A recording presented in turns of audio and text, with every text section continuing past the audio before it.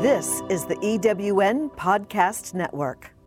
Stay tuned for episode number 2 of our 3-part series on cabinetry construction, sources, and style.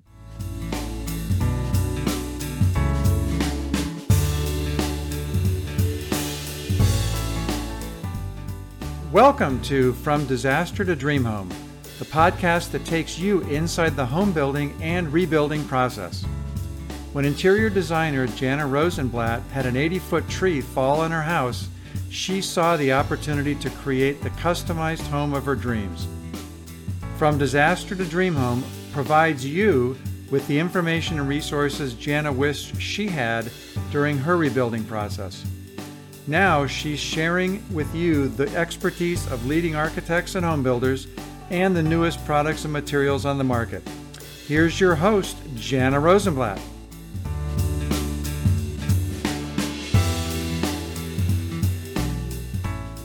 Welcome back, home builders and remodelers. New York-based kitchen and bath designer Alison Solar and I are in the middle of a long and hopefully informational conversation about more than everything you need to know about cabinetry. The goal of our podcast is to track the things the new home builder should be thinking about each month in the year or so it takes to build a house from the ground up. Today, we are talking about the choices we will need to make in the design and style of our new kitchen. Let's take a look at the overall design of the cabinetry in the whole house. In the kitchen, are your clients looking for these days, currently, white or stained wood? What are people asking for what are the current trends? White is here to stay. It's never gone out. I think with the new painted surfaces and the new paints that are available, the white has become even more popular. Years ago, they didn't really do as many painted cabinets as they're doing now, and it was that white thermofoil. But white has always been popular, and the wood is coming and going. Yeah, I was wondering, has that changed a lot over the course of your career? I'd say, well, absolutely, because it used to be that dark cherry, and the dark espresso, and now it's a lighter color, bleachy color. Then you've got your walnuts. It really is an ever-changing, it's an ever-changing product, and there's always something new, a new exotic wood, a new insert, a new draw slide. But I think that the painted colors, like the blues and all those colors, are much more popular now than they ever used to be. And the two-tone kitchens have always been around. Some people would try and do accessorizing the base to be one color and the top being another, but that's become more prevalent over time. Yeah. And I'd say that real dark espresso wood is kind of not as popular these few years. I'd have to say it's a lighter wood, a lighter colors, your grays, but it's still that white and gray and beige and the woods, and my kitchen is split, and I absolutely love it. And I do this a lot. We have the island is stained wood that is a little bit darker than my wood floors, and then my drawer banks base cabinets are wood. But then my towers, where we have the pantry and the microwave tower, as well as my uppers, are white.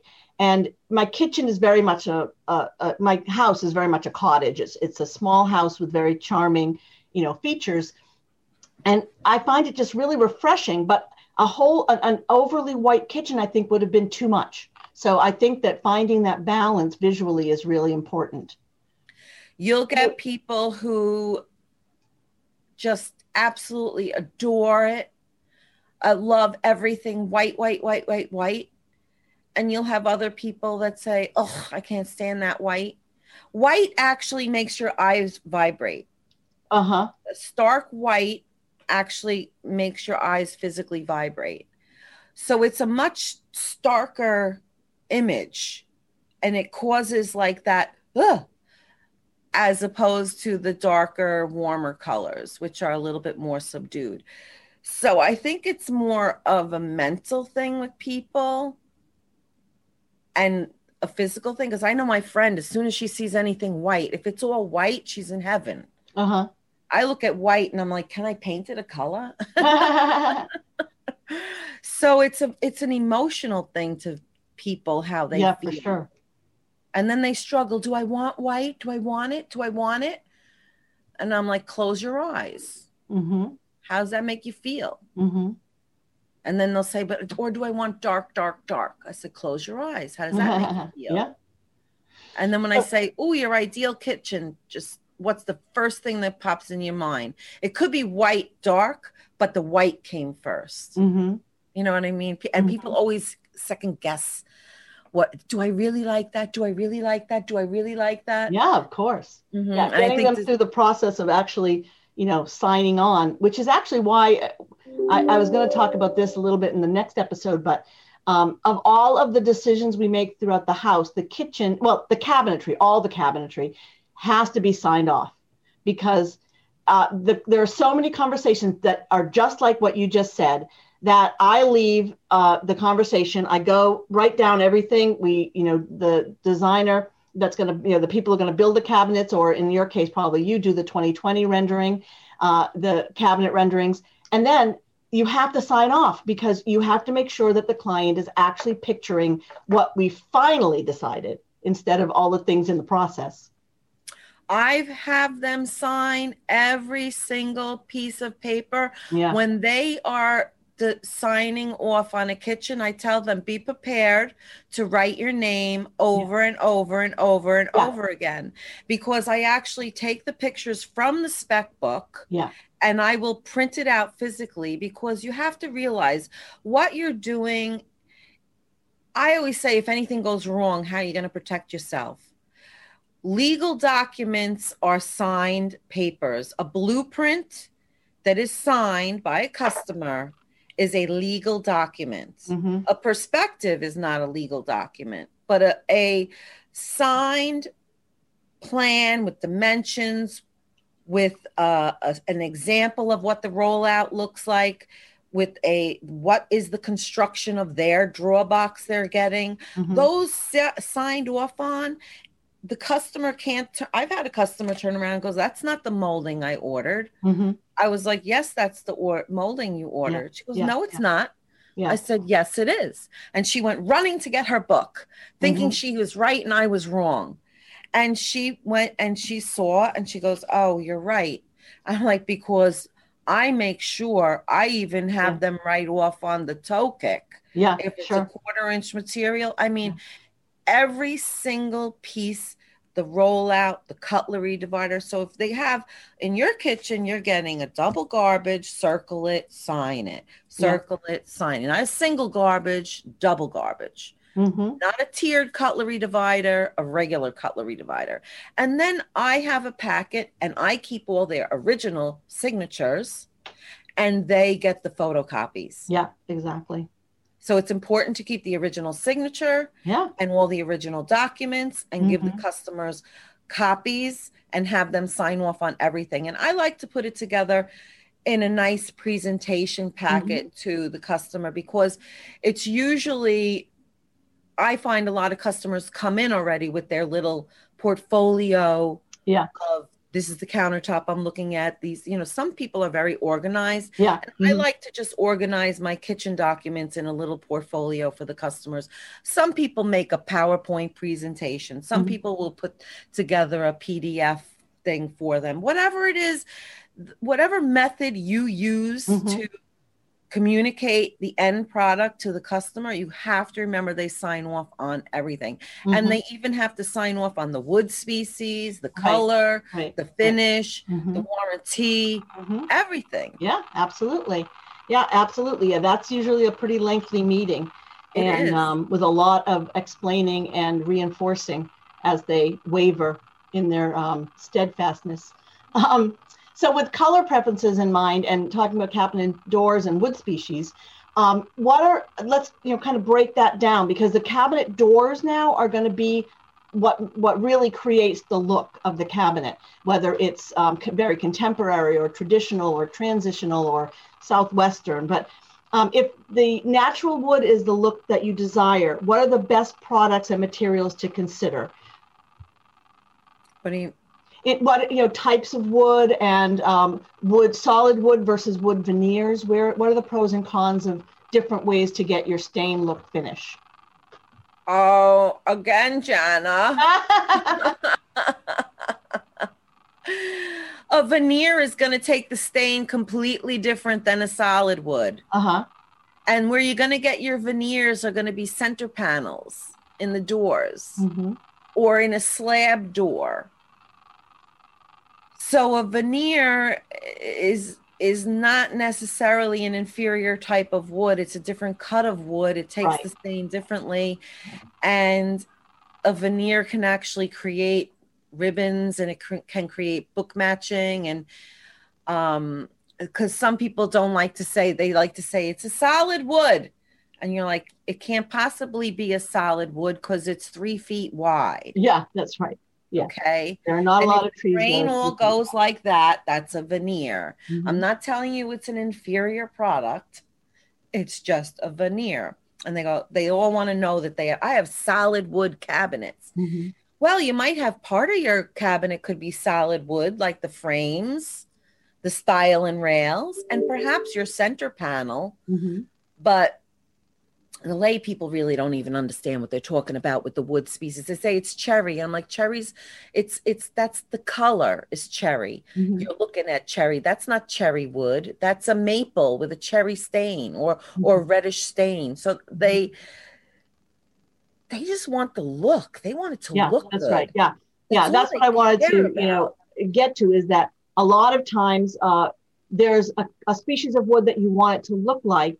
And then there are different ways to achieve it. You can, you don't usually use a mahogany for a cabinet door. It's expensive and it's not nearly as flexible to use. If you take an alder, you can, stain it to imitate a lot of woods. And of course, with that, you need to decide whether you want to look at wood grain or whether it's the color of the wood you're going for and things like that. So there are all different reasons to employ veneers versus solid wood. But all of that still is wood, even if it's a veneer. So it would have a similar kind of upkeep.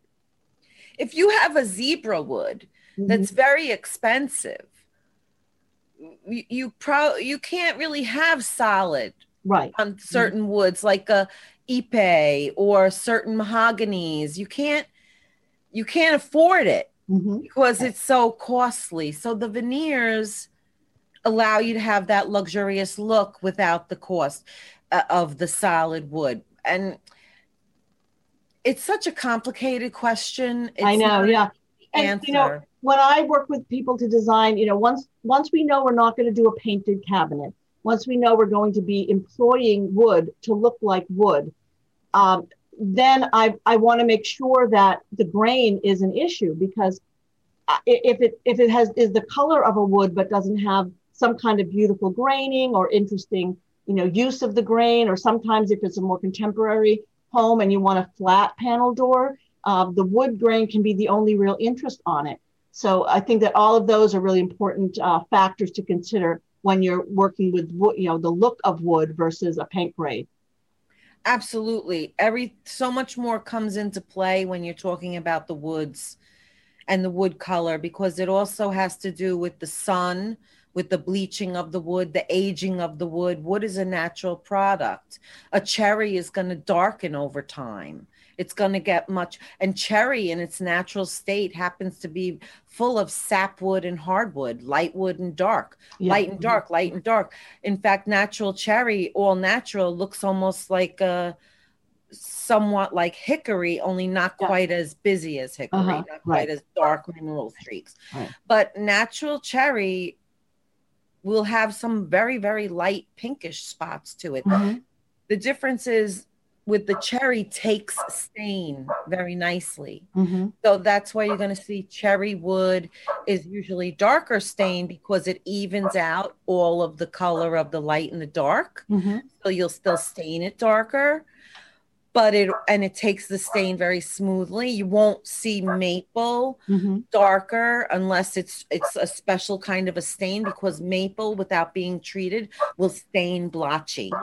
It has a different grain, different texture, and it stains much differently. So the different woods with the different properties, also different outcomes of it. That's why maple is usually lighter, a lighter stain, lighter, because it's hard and it doesn't stain dark well. You get your birch, which stains darker, but it's not as expensive as cherry. It all has to do with how fast does that tree grow. Oak is inexpensive because we're full of oak trees. Yeah. Right. They rapidly reproduce. They're faster to grow. You get your cherry wood takes longer to grow. It's harder to harvest. It's a more expensive wood. It all comes down to how long does it grow? How fast does it take to reproduce? How far is that wood coming from? Is it Brazilian walnut traveling over from Brazil? So, because you have to add in all your travel time and your expenses to get that Brazilian walnut. So American walnut, Brazilian walnut, the price is going to be different because one was sourced here and one had to come all the way from Brazil. It's the same way with granites. It's how far and how rare is the stone. Right. It's like a sapphire versus an emerald versus a diamond versus a garnet.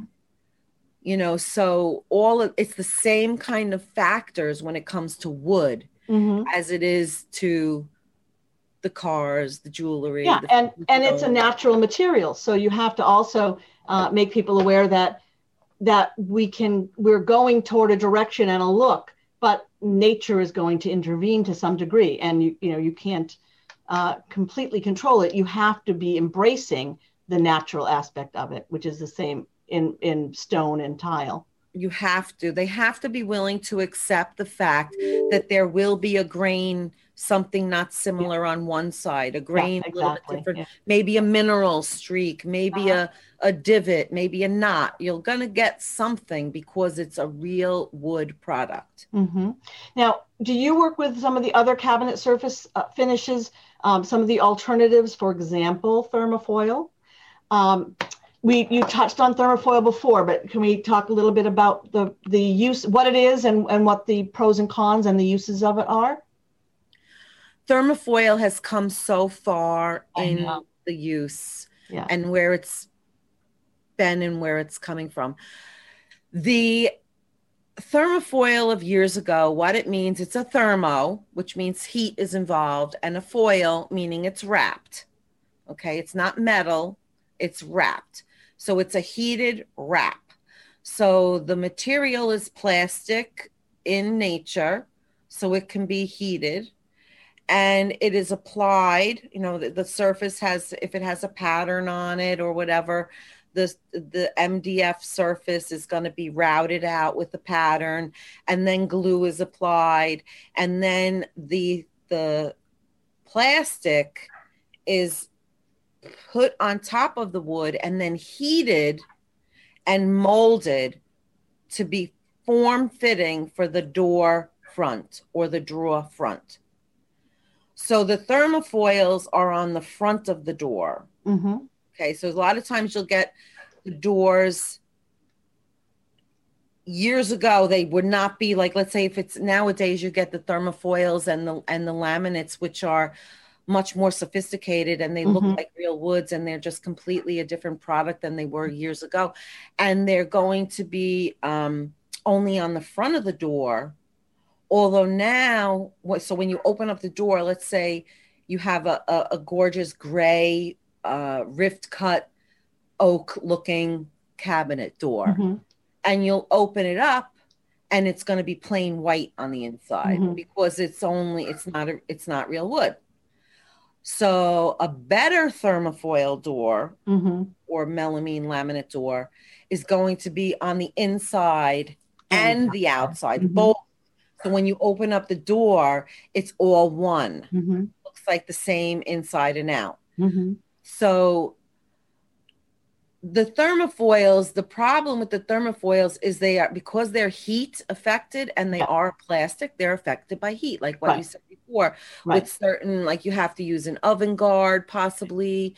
So you don't want your gas oven melting the cabinet doors, because what will happen is you will actually be able to just peel the door front off. And the door front will have the whole shape of what it was on the door, but they have two separate pieces. So they'll separate.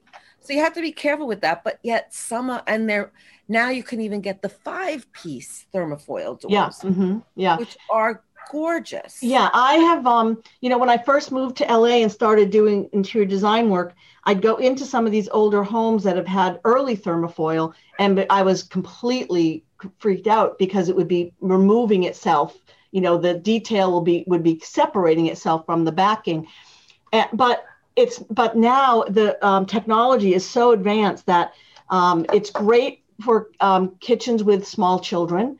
If you want your kitchen to look like, the same 10 years after while your children are growing up, it's an amazing way to get both a white kitchen or a beautiful, gray, color kitchen. They're beautiful, surfaces and designs.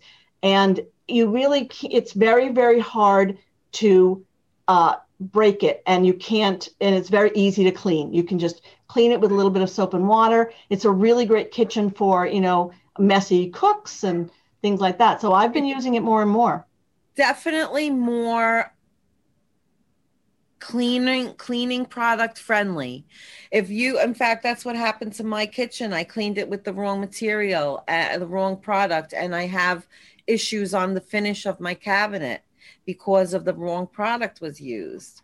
Where the thermofoil, you could spray 409 all over the whole thing and let it sit and drip and then clean it all, it'll come like new. But wood is wood and thermofoil is thermofoil. So again, I believe it's a customer's mindset of, well, do I want that thermofoil? Because they're automatically going to think it's an inferior product because it's not wood. Everyone says wood is, more luxurious. It's natural. It's beautiful, blah, blah, blah. But so I find with those beautiful melamine thermofoil and laminate doors, sometimes they're better utilized in a closet or a laundry room or built-in bedroom or an office, a craft room. People are more accepting to use that material in a secondary space. Unless it's a gorgeous German, Pogen pole or something where it's lacquer, it's amazing, it's beautiful, and, it's an expensive cabinet. So, they want it in their kitchen because it's the laminate lacquer, looks like lacquer or whatever. Again, it all comes down to appearance. Yeah, absolutely. And then the money, and it's the money, and then it's the appearance, and then it's the money. And they're like, well, how much is that going to cost? And you're like, well, and it always end up to be more than what they thought. Yeah. I mean, it's not an inexpensive part of the home construction. That's for sure. This week's cliffhanger for our next episode is to frame or not frame your cabinetry. That is the question. Alison and I have a difference of opinion in the question of the American framed cabinetry style versus the European frameless style. We hope you'll tune in next week to see which side of the debate that you might be on. Remember, you can reach Alison at www.alisonsolar.com, and you can reach out to us at www.fromdisastertodreamhome.com.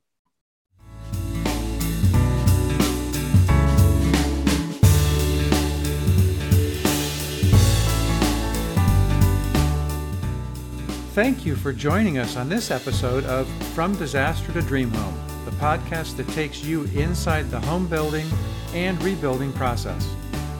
Each week, we bring you time-tested practices and the latest trends through conversations with top professionals in the building industry. You can find other episodes of From Disaster to Dream Home at ewnpodcastnetwork.com as well as Spotify, Apple Podcasts, Audible, and most other major podcast streaming services. Need design help? You can contact us or find out more about our guests at FromDisasterToDreamHome.com. Until next time, let us guide and inspire you as you create the home of your dreams.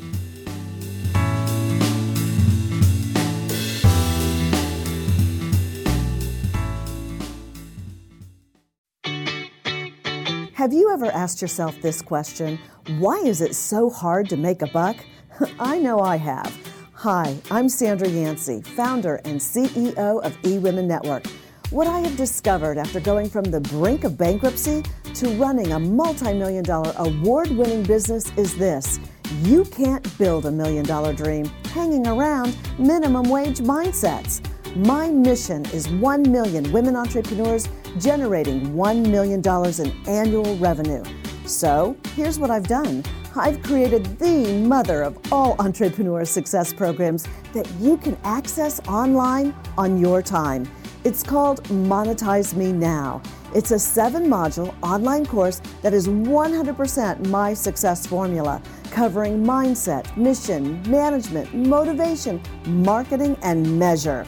Come on, take my hand and I'll show you the way to learn to earn flowing revenue for your business. Visit monetizemenow.com for details. Calling all speakers, eWomen Network has speaking engagements all over North America that must be filled. Are you a gifted messenger, author, expert, or successful entrepreneur that can help women entrepreneurs grow their businesses? Our mission is to help 1 million fulfilled women each achieve $1 million in annual revenue. If you're a speaker that can help women prosper, go to eWomenNetwork.com and sign up as a pro member of our Speakers Network. That's eWomenNetwork.com. Thanks for listening. This is the EWN Podcast Network.